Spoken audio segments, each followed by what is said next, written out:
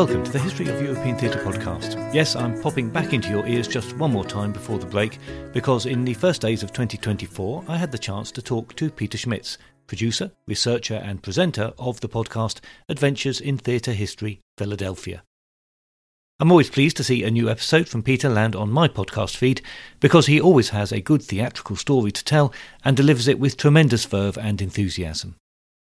Peter certainly likes to delve into the detail. His podcast is littered with fascinating stories, big and small, from the highways and byways of Philadelphia theatre history. But for our conversation, I persuaded him to give us a more general overview of theatre in Philadelphia, from how it got started to the present day. And he was keen to point out the many links, in some cases one might say the dependency, on British and more generally European theatre throughout. So please join us now on a journey through theatre history, Philadelphia style. Where do you say that theatre really started in Philadelphia? How far back do we go? Conventionally, one talks about professional theatre in Philadelphia. If you look at any textbook, you're starting about the year 1754. You're starting in the mid-18th century. But in my mind, I always look at the fact that theatre was forbidden. And the reason it starts in 1754, which is rather late, some 80 years after the city was founded, and even, the Swedes had been here before the Brits got here, and the Lenni Lenape long before that, was why was theater not here? Why was there no theater in Philadelphia? And it's not an interesting or irrelevant topic because famously, Philadelphia was founded by Quakers, was founded by William Penn. And the Society of Friends. Now, it wasn't only Quakers that were here, but they certainly formed a majority of the population for most of the early 18th century, and their ways of doing things tended to predominate. And one of the things that the Society of Friends really didn't like was the theater. And they shared this anathema of the theater with other Protestant groups of the time. And, famously, you're just getting to the part in your own podcast when theater is forbidden in London itself during the mid-17th century, during the Commonwealth. And that's because the Puritans essentially were in power. And theater was something that had bugged them for a long time, since Shakespeare's day, right? And when they finally got their hands on things, that was one of the first things to go. They tore the theaters down. And of course, it snuck back in, and you're going to cover all that. But that was the formative years of young William Penn's life. He's the son of Sir William Penn, who was a big figure in the British Navy. And the fact that Sir William Penn switches sides during the course of the Commonwealth and joins the King Charles and loans King Charles a great sum of money means that King Charles II is completely in William Penn's debt, literally. And to pay off this debt, he gives him this huge grant of land in North America, make Penn's Woods.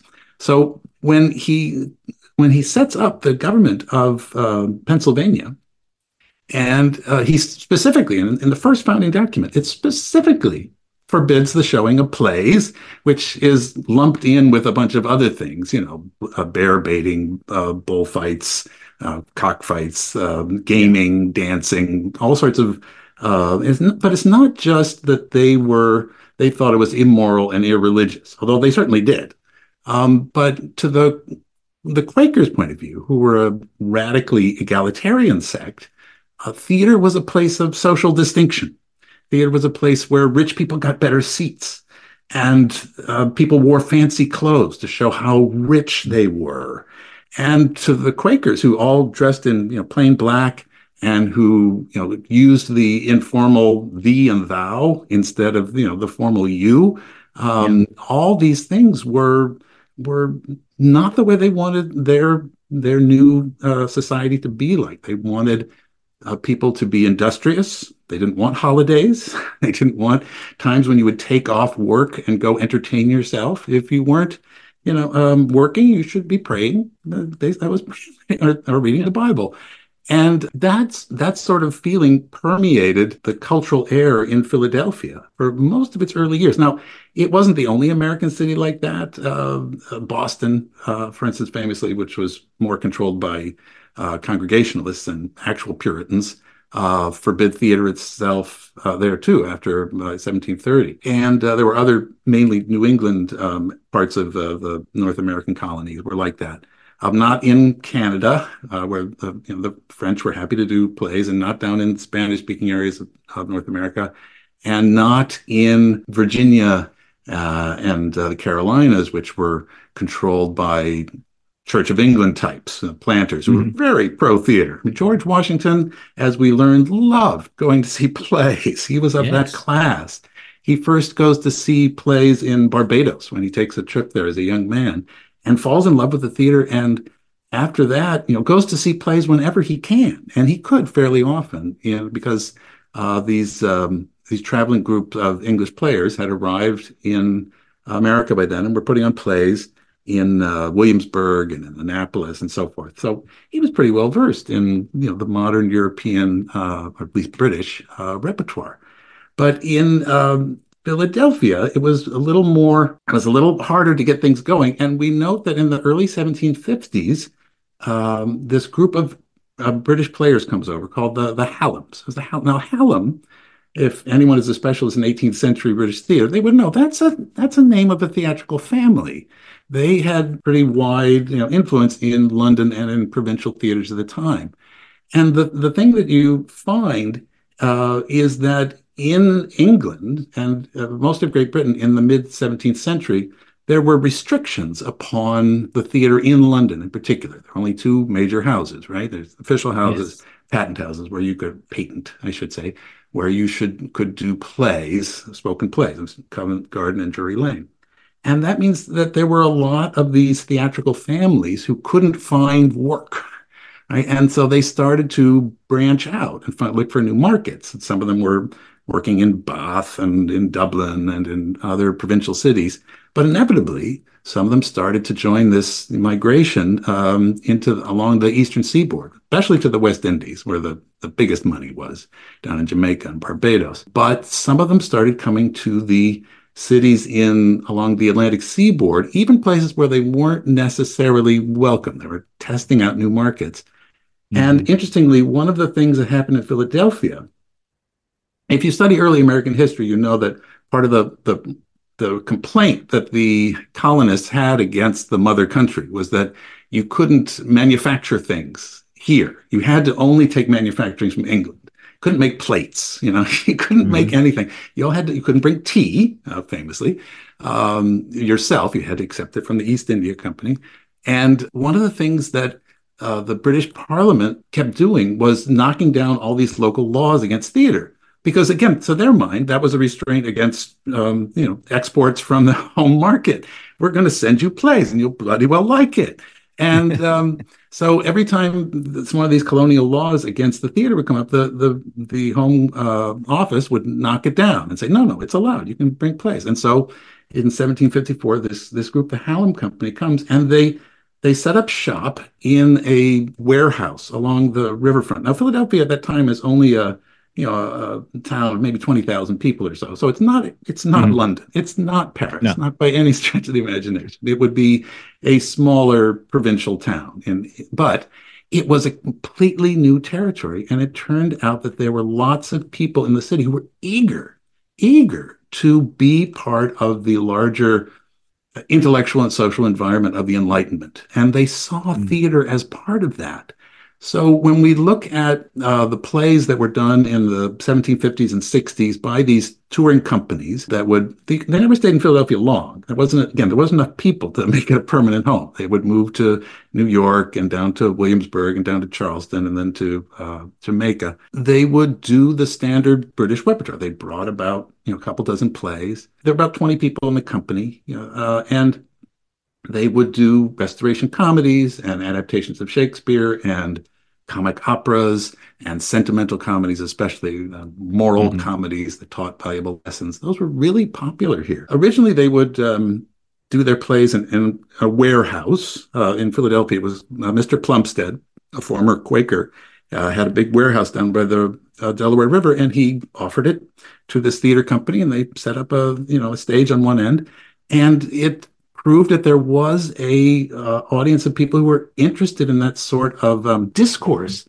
And there was a prologue which one of the actors said, they would write these special prologues, of course, before plays. That was famous Yes. in the 18th century for the occasion. This was reported in the Gazette, which was Benjamin Franklin's paper. And it's pretty clear to me that Benjamin Franklin was pro-theater. And I think he was subtly encouraging the fact that Philadelphia should join the rest of the world.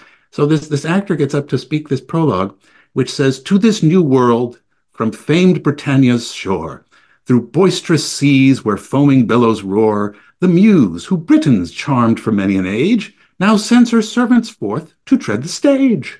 The world's a stage, where mankind act their parts, the stage a world, they show their various arts." So it was like join the world, join the party. Don't you can't hide yourself in this special little Quaker world anymore. And on the whole, Philadelphia begins to become a home for theater, but they can't build a theater within the city limits proper. It's kind of like London. Remember in Elizabethan London, you have to build your theaters on the other side. Well, that's what they did here too. In fact, there was an area of town called Southern, Really? which was just at the right, and that was where they built the first theater, just as Of course. Shakespeare did in his day. Yeah. So, and then it gets more. I skip over the 18th century part of the story pretty quickly in my podcast because I'm not as fixated on the 18th century. I'm a 19th century man by training. So I'm always sort of hurrying through the 18th century to get to the 19th century. And that goes against the main grain of what most people think about when they think of Philadelphia and they think about history. They want to talk about the 18th century because they want to talk about the Continental Congress. They want to talk about the Declaration of Independence, Mm, the Constitutional Convention. And even today, that's mainly how Philadelphia markets itself. absolutely, because it was absolutely central to the revolution and the establishment of the new country. Of course. Yes, it was. But I would point out that while all that was going on, uh, the Continental Congress had banned theater. Had officially, this was one of the first things they did was in order to stop the people from being distracted by useless and time-wasting pursuits. They forbid them from doing theater. They forbid American Army officers from going to the theater. Oh, They thought it was a terrible waste of time. That sort of Protestant mindset was very widespread then. And it wasn't until Philadelphia becomes the capital of the United States, and that may not be widely known elsewhere. It's not even a widely known fact in America that Philadelphia was the capital of America for 10 years, from 1790 to 1799. It was a famous compromise. Most people, if you know your history of America in the 18th century from the musical Hamilton, as I think many people do, mm, yeah, what's interesting is that Philadelphia is completely written out of the story. It's hardly mentioned in the musical. He moves everything to New York, and New York was briefly the capital, but it soon shifted to Philadelphia and was for 10 years. mm. And because George Washington had been elected the first president, and George Washington liked plays, well, they were going to do plays. He made it clear. I came across something in a book today, an excellent book, which is all about American presidents going to the theater. It explains something that I've noticed when I look through newspaper archives and I see an ad for a play that's being staged in Philadelphia about 1790, 1791. And it says at the top of the ad, it says, "By particular desire." Well, this book just explained to me that the particular desire was George Washington's, that he wanted to see this play. It was kind of like a royal Yeah. command. So it was a hint to all of the other theater goers in Philadelphia that President Washington will be there. And if you want to be in the room where it happened, you had to go see that show because by particular desire, President Washington was going to be in the house that night. So in the 1790s, George Washington's favorite actor, a guy named Thomas Wignell, broke off from the old American company, the remnants of this Hallam company that had been one of the premier companies in the America and then in the new country for about 3 decades. He had broken off from it and founded his own company, which he called the New Theater. And he builds a new theater on Chestnut Street right next to the Continental Congress, right next to what's now Independence Hall. And George Washington, favors him with his, one of the first subscribers is General Washington. So that really settles the whole effort. The Pennsylvania legislature is, even before that, is forced to repeal the ban on theater. Philadelphia, for about 20 years, becomes the premier theatrical market in America. Now, there were, of course, still were theaters in New York, and now there were ones in Boston, and there were ones in Richmond, and in Annapolis, and Charleston, and Baltimore. So it's not the only place that theater is happening, but for about 20 years, it's the main theater. It's the most prestigious theater. It's got the most talented people. But the people who are working in this theater are almost entirely English, almost entirely British actors. Mm-hmm. And there are very few native-born Americans who are involved in the theater. And there's this odd transformation that I know keeps happening. People from these old acting families, they're born to it, darling. You couldn't expect anyone else to know about it. You had to be one of the old families. Some of the Kembles, and certainly the Wignells and the Hallams and the Woods, they come over here and they sort of become American, but not all the way. They're still doing a very standard British repertoire. There are French plays in there, which are translated, of course. Mm-hmm. And there are a lot of French people in Philadelphia, especially after the Haitian Revolution. A lot of French emigres arrived in Philadelphia from Saint-Domingue. But it's mostly in English, and it's really sort of a reflection of London tastes. And plays by Bickerstaff, and plays by John O'Keefe, and plays by Sheridan, as well as old restoration comedies, Thomas Otway, are part of the standard repertoire and what everybody wants to see. And the American theatrical taste, which we can see in Philadelphia in the late 18th and early 19th century, is very shaped by the European mindset. Even in this new American country, there's occasional attempts where somebody writes a play and they say, oh, this is finally an American play, and maybe set an American topic, but it's very much in an English style. It uses, the acting companies are set up on English lines, the way they're organized. It's just like a British acting company, as opposed to a French or German. Do you have a view on why that was? I mean, is it that the audience they're appealing to is mainly people who don't have any animosity towards Britain post Revolution? Well, that is part of it. Yeah, certainly George Washington and the Federalists, although he just, of course, ran a rebellion against the British rule, but soon after that's all settled, as soon as American independence is established, the upper classes and the ruling classes of the American establishment, on the whole, are fairly pro-British, and there is certain conflict going on between those who are pro-French, Thomas Jefferson versus Hamilton. Again, if you, right. I refer you to the musical. Yeah. But once the French Revolution goes badly, and once Napoleon takes power, that all sort of goes away. So the tastes of the classes and the male class, because it's mainly men who establish playgoing and playgoing tastes at the time, is fairly pro-British, and there isn't a lot of distinguished the American playwriting at the time. So it takes a while. It takes a good long while. And it's not until a Philadelphian, Edwin Forrest, actively begins to commission plays by American authors and to assert a sort of American primacy, and actually takes those plays back to London in the 1830s and 40s, that a American style of theater begins to even develop. And along with the developing of minstrel shows, which I also have a whole episode about minstrel shows in Philadelphia, begins to export now what is American back to Europe.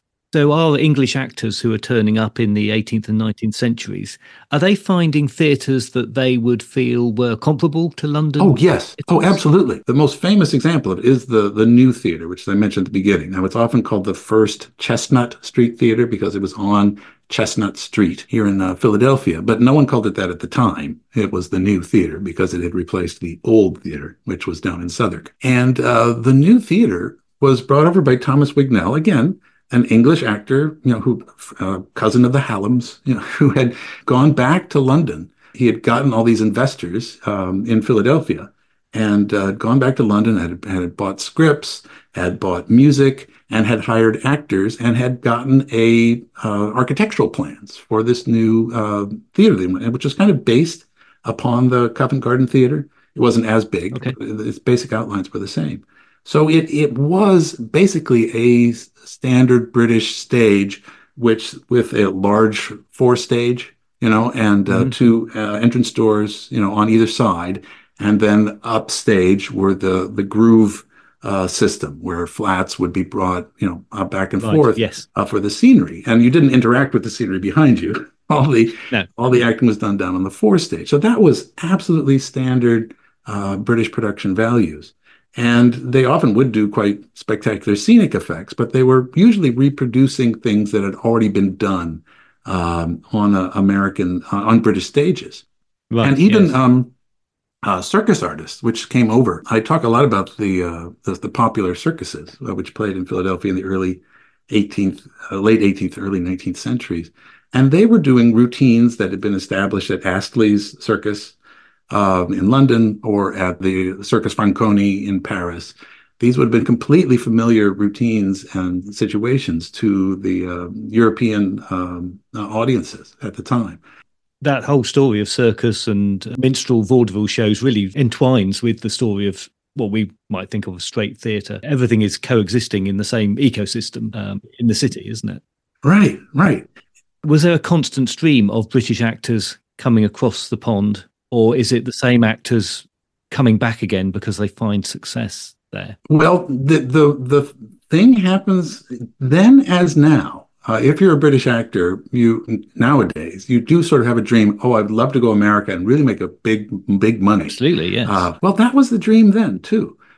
So some actors come over, they stay a few years, and then they make a good pile of money, and they come back. Or some don't make any money, and they have to stay, or they have to go Mm. back in poverty. But we begin to see with the arrival of sort of faded British stars. First is George Frederick Cooke, this huge star of the London stage who was basically fired from Covent Garden because he was a terrible alcoholic and he showed up drunk too many times.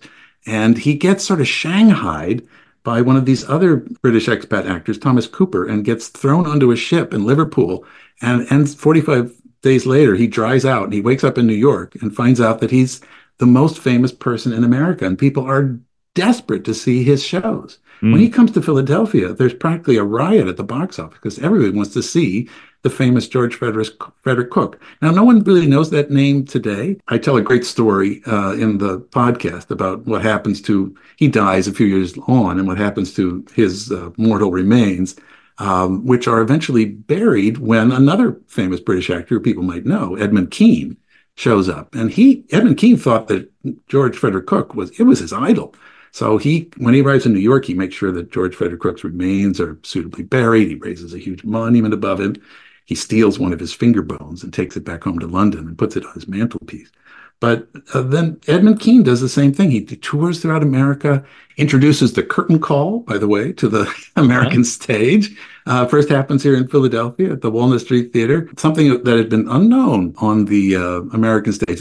That once you're dead, your character is dead. Richard III wakes up, stands in front, and takes a bow, and there's more clapping. Many people are like, what is it? May have been a French thing because I note in the memoirs of some actors that this is a French habit that we really ought to be stamped out right now.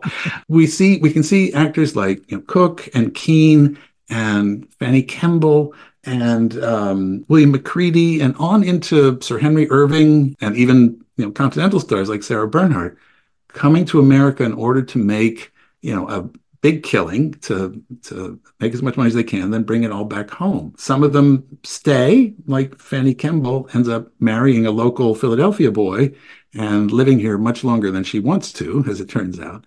Some end up going home, but Philadelphia in particular becomes up until about the Civil War, is a major place for market for all these European artists to tour and arrive at. The great French actress Rachel comes through Philadelphia. in the was it 1840s? Yeah, she catches a terrible cold backstage at the Walnut Street Theater, from which she never really recovers, and she can't go on. But meanwhile, the Philadelphia audience doesn't understand her French, stuff anyway, and they're throwing things from the balcony. It's terrible, terrible.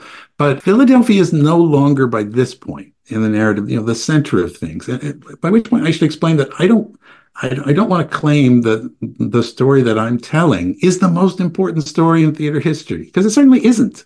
I've backed way off the main road. I've gone down a side road here, and I'm talking about a very particular city that's a major American city. It's for most of the 19th century the second largest city in America, but by the end of the 19th century, it gets surpassed by Chicago, and it slowly falls back down in the list every time I look up. But it becomes a place because I think of this early prominence in American theater, it maintains a really fervent theater-going audience. And I must say, from this point on, every time I read about either American acting company or a European acting company arriving into Philadelphia, they all remark about how amazing the audiences are here, how passionate they are, how interested they are to be at the theater. And even though a ideological antipathy to the theater remains amongst some religious types, on the most part, Philadelphia theatergoers remain really avid and passionate and interested. And it's always a great town to play. So everybody from Oscar Wilde to the great Italian opera singers to I've already mentioned Henry Irving, but make sure that they stop in Philadelphia if they're going to. Of course, they'll go to New York, because by this point, New York is the major theater town. You're going to go there first, make that the focus of your.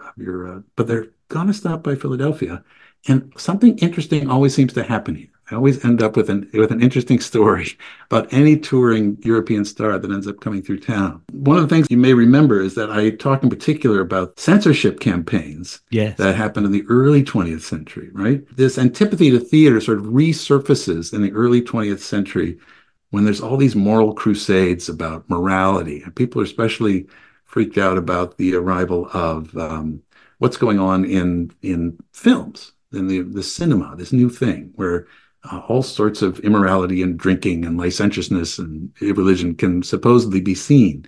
And that bleeds over into the live theater as well.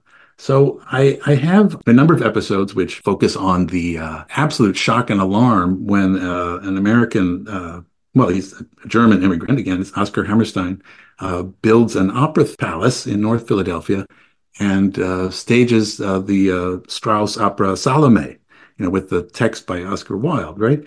And that sets off a tizzy of moral alarm. And there are people, screaming around the papers, threatening to close it down, to forbid the production. And of course, everybody shows up to see it. Because again, the reason people get so upset about things is because they're so excited about them. And they don't want to admit how excited. It's publicity. Yeah. There was great publicity. It always is great publicity. But at times, things really would get shut down, including Sarah Bernhardt coming through town on one of her last tours, is forbidden to put on the play La Samaritaine, which is a biblical drama by Edmond Rostand, which she had done for years in the theaters of Paris and in London, everywhere else. But somebody gets a bee in their bonnet that it's an irreligious play, that it shows Christ on stage, and that's wrong. You can't do that. I don't know, like Christ has been on stage since the Middle Ages, so I don't know what they suddenly thought this was a new thing. I guess some of them were upset because they thought that Sarah Bernhardt herself was going to play Jesus, and they thought that had to be stopped. A bit too far, yes. Right. And of course, that wasn't what the play was. She was playing the Samaritan woman. It's the name of the play. So it actually does get banned. And that's right before. And now something that might be known, and I know this, it might be known elsewhere. My son was recently he was in college a few years ago, and he spent a semester abroad in Dublin. He went to University College in Dublin, and he took a course on Irish dramatic literature, I'm proud to say. And he mentioned that the professor of that course sort of perked up and said, "Oh, you're from Philadelphia. Well, that's the place where they got upset about the Playboy of the Western World, and they threw the actors in jail," which isn't quite true. But it is true that they did Lady Gregory and the Abbey Players from Dublin did get arrested Mm. for staging Playboy of the Western World, and the local Order of Ancient Hibernians, using a Pennsylvania statute, which was active at the time, could make a citizen's arrest and could haul them up before the court for presenting an indecent play. I mean, it was all thrown out of court immediately. They didn't end up being horribly persecuted, but it made the news. It got around, and once again, Philadelphia had a reputation in most of the early 20th century as being a sleepy, a judgmental, a censorious, and a blue-nosed kind of place Yeah. where nothing interesting was going to happen. That reputation maintained for most of the early to mid 20th century. Yes, in one of your recent episodes, you point out that joke. I think it's in 42nd Street, where they're Yeah, joking about Philadelphia being a right. boring town to go to. Oh yeah, yeah. If for those of you who like to watch old movies, I play a clip from the movie 42nd Street, from 1932, which is about a Broadway play trying to make a big hit on the stage. And at one point, they've rehearsed, they're all ready to go, and the director Warner Baxter is yelling at them and says, "All right, what this company, you're not doing anything right. And tomorrow when we open in Philadelphia," at which point the whole chorus goes, "Philadelphia," and somebody said, "Philadelphia, PA," which is short for Pennsylvania. And then I think it's Ginger Rogers said, "Philadelphia, PU." On Sundays, it's PU, because Philadelphia was famous for having nothing was allowed to be open on Sundays. There were no plays on Sundays. There were no bars open. Nothing happened on Sundays. So for show business folk, it was a dead town. Dead town, yeah. Right? And that reputation maintains. However, at the same time, it was known for having this enthusiastic theater-going audience on every other night of the week. So Broadway shows began to, like the movie 42nd Street illustrate, began to send plays to Philadelphia and other cities, but Philadelphia is often the first place you'd go to for a tryout. Hmm. So before a play would go to New York, it would be sent usually by the Schuberts, who were the main Broadway producers at the time, who owned a string of theaters all around the northeastern United States. But they owned most of, or controlled the leases of most major Philadelphia theaters. So it was easy to, find a space in Philadelphia, find a great house, and get a response to a play that you were trying to shape for the New York market. Right. If you look at almost every major play of the mid 20th century, like Death of a Salesman, Streetcar Named Desire, Diary of Anne Frank, The Miracle Worker, in terms of non-musical plays, as well as big musical plays like Anything Goes or Kiss Me Kate, Sweet Charity. All of them first had their world premiere literally in Philadelphia. I'm kind of annoying about this on social media. I'll see things posted about this play premiered at the Booth Theater in New York in 1928. And I'll write a little comment underneath, think, well, actually, it first played in Philadelphia in 27. When I do that, everyone gets annoyed with me, rightly so. And when I lived in New York, I would have been annoyed at that Philadelphia guy who spoke up, because I'm not a native Philadelphian, I got to say. This isn't my hometown. I only got here, a couple decades ago, and this is my adopted hometown.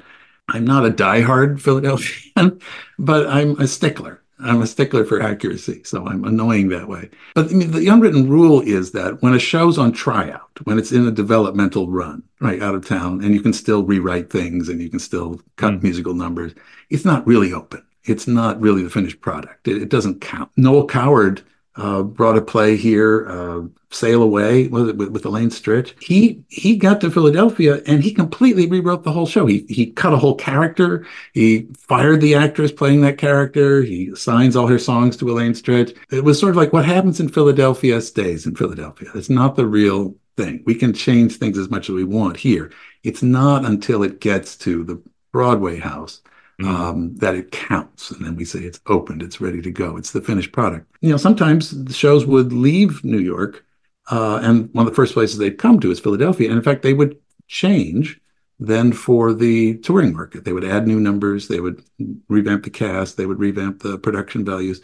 So Philadelphia is important in the American commercial market as well. There's a period, this tryout town period of Philadelphia theater. We, people still refer to it here locally because that was back in the tryout town era. So Philadelphia was regarded as a place where shows were experimented on, or would come to after they had already become hits. And there were many large, major theatrical buildings on a par with anything else in America, as many major American cities had at the time. The big touring productions would come to these big elaborate theaters, the Erlanger Theater, which was on Market Street, or the Schubert Theater, which was on Broadway, on Broad Street. We're just the same as any Broadway house. So like a lot of cities in Europe that were outside of the main capital, you'd have big local institutions. And there was a small little theater movement. There's a little jewel box of a theater called the Plays and Players Theater, which was built back in 1911. And there was outside of the city, there was the Hedgerow Theater Company, which I talk about a lot in my podcast, doing more artsy type of theater. And that slowly builds throughout this whole tryout town movement until we arrive at the 1980s. And at that point, and I wasn't here. I'm alive at this point. I can remember the 1980s, and I know you can too. But I was not interested in Philadelphia. I was elsewhere. My parents had gone to college here, so I was aware of it. The theater in Philadelphia was pretty moribund, and the city itself was in bad shape in the 1970s and 80s, like a lot of American cities. Still a major city, but it had lost about 500,000 people in population. It had lost a great deal of its industry. It had lost a great deal of its sort of civic oomph, as it were. It only had its sports teams, like a lot of cities in England who have been passed by, in the deindustrialization. They cling to what aspects of local pride they can. Often that's the local football team. Well, it's just like that here. But there was still this ongoing, well-trained theater audience, and a lot of people who were now coming up through university training programs and were looking to be somewhere else than New York. The regional theater movement arrives here in the mid-1960s when a director named Andre Gregory. Now, Andre Gregory was born in Paris. He's the son of Russian immigrants, very wealthy Russian immigrants. And he ends up going to Harvard, but training at East Berlin. He actually goes to the Berliner Ensemble. Yeah. And he ends up in the long run actually going to Poland and studying with Grotowski as well. So he's very European minded. And he's the one that's chosen to be the first leader of this first nonprofit theater company that's founded in Philadelphia right in the midst of this whole tryout town era. And he pretty soon, after 2 seasons, he gets in big trouble and he's kicked out because he does crazy things, and he's an egomaniac in the way all great artists are. He's a great artist. There's no doubt about it. But it begins a movement in Philadelphia that is often very influenced by the more avant-garde European theater now. Peter Brook comes through town. This is an interesting story, and I mentioned in the podcast. Peter Brook brings the RSC through Philadelphia in 1964, about the same time that Andre Gregory is helping to set up this Theater of the Living Arts. And he brings Paul Scofield, and they're doing King Lear. And this was a production that he toured throughout Europe, and it had been a big success. It was very, very Spartan, very spare, lots of big iron walls and, gray costumes. It was very stark, very, text-centered. And it completely bored the Philadelphia audience to tears. You could just tell. People were leaving. It was 3 or 4 hours long. It was the whole version. It was, it wasn't cut. And he mentions this, if you know his book, The Empty Space, Indeed, which a lot of people read, you notice there's this passage where Peter Brook says that he noticed that this wasn't going well, and he didn't blame the people of Philadelphia. He said, no, it was us. We weren't reaching them. We weren't approaching this theatrical problem the right way. It wasn't that Philadelphia wasn't good enough to appreciate how great our art was. We weren't bringing the play to them. And I should go about it in a different way. It really is sort of a revelation to him to think about audiences' responses are worth appreciating. For meet people where they are, and you can take them to different places, but not if you condescend to them. There are theater companies which come through town. Grotowski himself comes through Philadelphia in the early 1970s with his company, and he ends up coming to America. He's got this big grant to do his play all over America, and at first they bring him to the Walnut Street Theater, which has now been rebuilt for the third or fourth time, and it's sort of bare and stark and modern. And he's like, no, no, no, no, no, get him through here.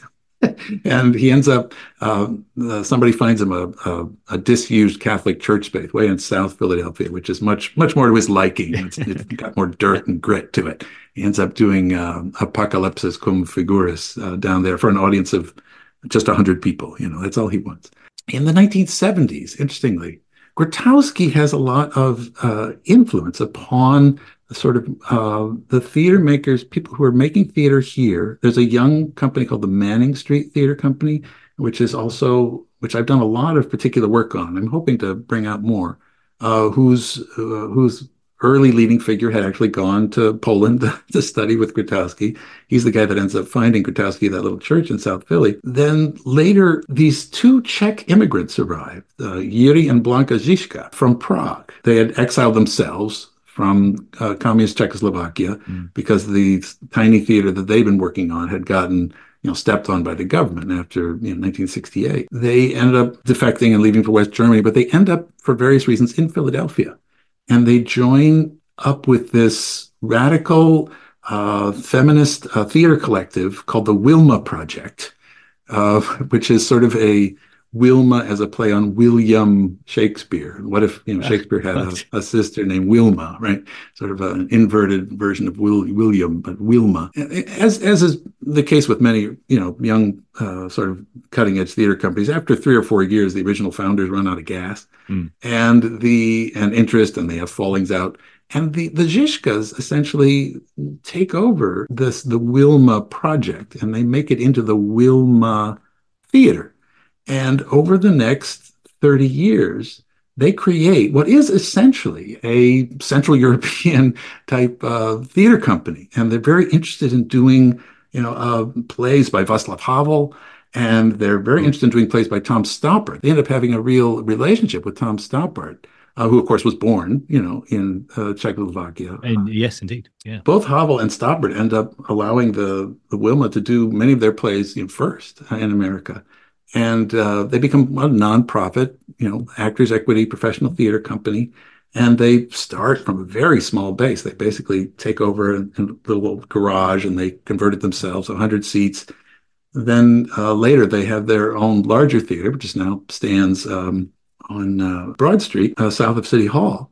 And it's still one of the major theater companies in the city. But it comes from a very European aesthetic. And for years, it's really where plays like Our Class, which is a Polish play, was staged here, as well as plays by Gabriel Garcia Lorca are going to be staged. Well, they're probably going to be done at the Wilma. At the same time that the Žižkas have brought this new sort of Central European aesthetic to Philadelphia, and they're staging, they're doing versions of 1984 or Orwell's Animal Farm with some of their early work. The Walnut Street Theater, which has for years been called the oldest theater in America, although it really isn't, but it has this cachet to it, is revamped, is rebuilt once again in the early 1970s. And by the early 1980s, the board, this is a very old line Philadelphia establishment institution with a lot of local money behind it, and it becomes designated an official state theater of this. They hire a man named Bernard Havard, who was at that point in Atlanta, but he's from, again, one of these old theatrical families. He's from an old British theatrical. The Havards go way back in British theater and in Belgium as well, although they had moved to Canada by that point. Bernard is very much, and still is, he still runs the theater. We're talking about a work, he's now, I think, in his 80s, but he's still running the place. He's very much of that old type of British theatrical manager. Vox populi, he always says to me, the voice of the people, Peter. We want to do what the people want to do. Although occasionally he actually did collaborate with the Žižkas at one point. They staged a joint production of Cyrano de Bergerac, of all things. A collaboration on that back in the 1990s. But on the whole, he's doing, he'll do three big musicals a year and then two non-musical plays, usually something by Oscar Wilde or Noel Coward. They just announced their new season today for next year. They're doing Hay Fever. Although right now they're about to do a production of Who's Afraid of Virginia Woolf. But it's because it's a larger space. It's 1,800 seats. They have to fill a much bigger space than the Wilma. So they are looking to bring in a whole crowd of people. Yeah. So it's interesting that these two types of European aesthetics are still existing here in Philadelphia today. At least I see it as a European aesthetic. Maybe that's just because of my own particular fixations. But I thought that'd be a nice way to sort of end up the story talking about European theater and Philadelphia, that I still think you can detect, even though it is now an old American city by American standards. Philadelphia is one of the older places. We can point at things that go all the way back down the street from me here where I live. There's a Quaker Meeting House that goes back to 1695, right? Which to us is really ancient. I know that's not old, but that's pretty old by anyone's standards. But yeah, right. I'm going, okay, that 17th century Quaker Meeting House, that's a long way. So it's an older American city, and it has a pretty deep history of its own. Certainly a lot of native-born theater artists and writers, playwrights have ended up having an effect on the world scene. The fact that everything happens here in sort of a microcosm, it's a microcosm of American theatrical development. You can see the stories more clearly here. You can pick them out. They're more distinct, just because they're not happening on the huge wash of the New York stage, where there's hundreds and hundreds of stories to be talked about almost any day. I can pick them out more easily. It certainly sounds like you have a thriving theatre scene in the city. We do, and of course, like every place else, we're in the post-pandemic era. Mm-hmm. It's still up in the air of how things are going to develop. It's not clear, but I must say it has bounced back pretty well. Not all the way, certainly. I think if you talk to the management of local nonprofit theater companies, they would have a whole list of things they would like to point out are not going well. But comparing it to other cities, I can see around America, I think it's going fine. And there is, because Philadelphia is it's easier to live here than it is in New York. It has a long-term stable base of theater artists who are willing to work. And there's enough theater companies between the central city and then the suburban companies as well. There's enough places where, and with all the local universities here, there's enough places for people to work and support themselves and maintain a life as a ongoing theater artist, that work can continue to happen here. So I hope it's a place that will continue to be rewarding to talk about in the years to come. I'm pretty sure it will be. My thanks to Peter for his time speaking to me, and I do hope that your appetite is whetted for more theatre history from Peter. Please do go and find his podcast, Adventures in Theatre History Philadelphia, on all the podcast apps, and enjoy the many episodes that he has already produced. That is, of course, with theatre spelt in the North American manner, ending ER. I have also put up links in the show notes and on the website guest page, and links to Peter's own website, which includes not only the audio episodes, but blog posts full of more theatre history details. Thanks again for listening, and I'll be back for Season 6 of the podcast in a few months' time.